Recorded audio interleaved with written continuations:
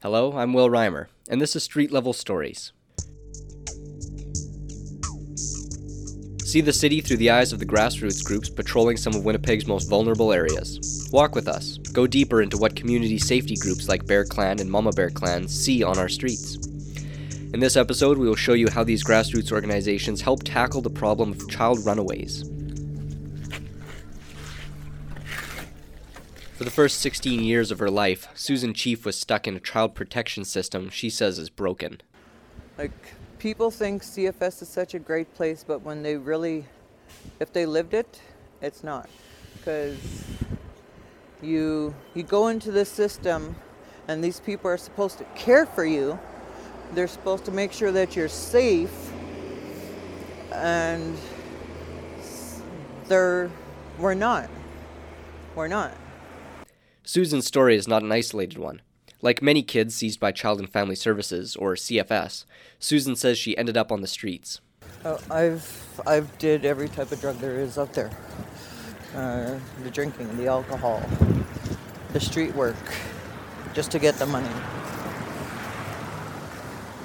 Figures from last year show there are close to 11,000 kids in CFS care.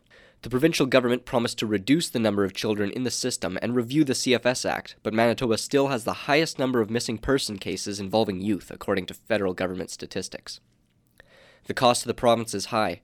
The child welfare budget is over $500 million. But Susan says there are also human costs. Kids in care are more likely to be homeless, jailed, and have addictions or mental health issues as adults. Susan says she can still relate to kids currently growing up in CFS care. Because you grow up in the system. You're growing up thinking that your parents didn't love you enough to raise you. So that hurts you. And then as you get older, you find out it was the system, it was the government that took you from your parents. CFS places just over 2/3 of the kids they apprehend into foster homes. Some are also put into group homes, temporary shelters, and, up until 2015, downtown hotels with little supervision. But that doesn't mean they stay there. Many run away again and again. When they do, CFS issues missing persons reports. Nearly 90% of missing persons reports come from CFS facilities and are for kids between 12 and 18, Rob Carver of the Winnipeg Police says. So the bulk of the cases we deal with are youths, and the bulk of those youths are from CFS-managed facilities. 94% of those are repeat, meaning they've been reported more than once. So what you've got here, and I hope I'm painting a picture, is that really our unit deals almost exclusively with teenagers who are running away from CFS facilities. That's really what this is about. Police got nearly 11,000 missing persons reports last year, an average of 900 per month. Carver says that's way more than they can handle. You look at a missing persons unit that has I think 8 people in it, including supervisor. That's not a lot of people to manage that kind of caseload. It's such a tax on police that a few years ago, Danny Smythe, who is now the chief, suggested they should have the power to lock chronic runaways up. Searching for chronic runaways is frustrating, Carver says. But if that person is choosing to leave a facility, they're doing it on a regular basis, and we find out they're doing it because they don't like the facility or they don't like someone in the facility. In February alone, 24 individuals had been reported 5 or more times. So it's not just runaways, which is really what we should be saying here, because they're not really missing persons, they're runaways.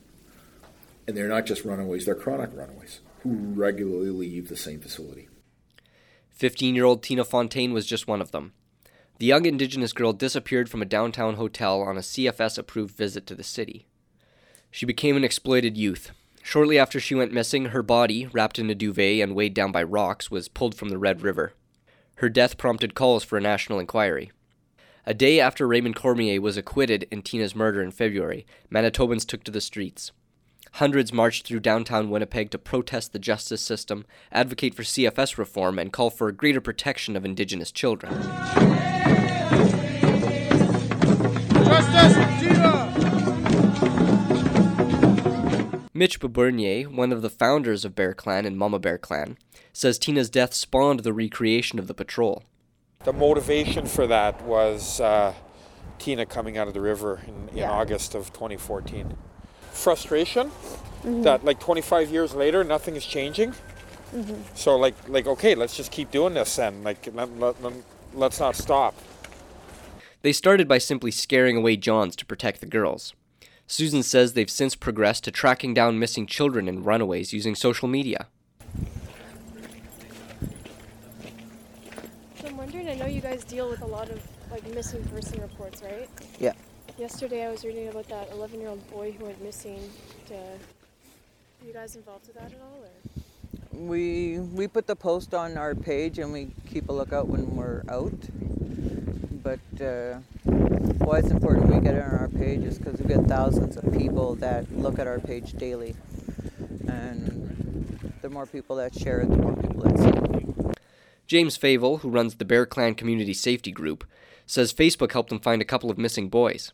He says they can sometimes track down kids faster than the police can. There was those 2 boys that went missing for 24 hours and 48 hours there. Yes. We posted up within 2 hours they were found. I'm not saying that's because of our post, but Right. That's just how it works. And Yeah. so we get a lot of reports like that where, mom calls and says, the child didn't make it home after school. It's, 6 hours later, and we want to know where my baby is, kind of thing. And so we don't have to wait 24 hours to post, to act. Susan says the groups sometimes come across runaways during their patrols. It was just a couple weeks ago. There was a youth female that was missing, and I just finished doing that report on our page and all that stuff, and then went to patrol that night, and it was like, hey, I know your face. Asked her if that was her name, and sure enough it was, and James was there. He was like, oh wow. And it's like, yeah, that's the one that we just finished doing like a few hours ago. Susan says she tries her best to support the kids she meets on the street, even if that just means buying them a bite to eat and offering a listening ear. She believes many CFS caseworkers just don't care enough. I mostly connect with the ladies on the street. I connect with these young kids, and just because I've been where they are. I know the pain, I know the struggles, I know the hurt when you try opening up with somebody and you just get a whatever, pretty much a whatever. Like, they don't really care, it's all about the money. You get the odd ones that do care. Susan says she's showing the same kindness to kids that 4 women showed her when she was on the streets. Now, if it wasn't for my baby, I wouldn't be who I am today. It wouldn't be. There's 4 other ladies that believed in me, and they helped me through everything. They helped coach me to a better lifestyle.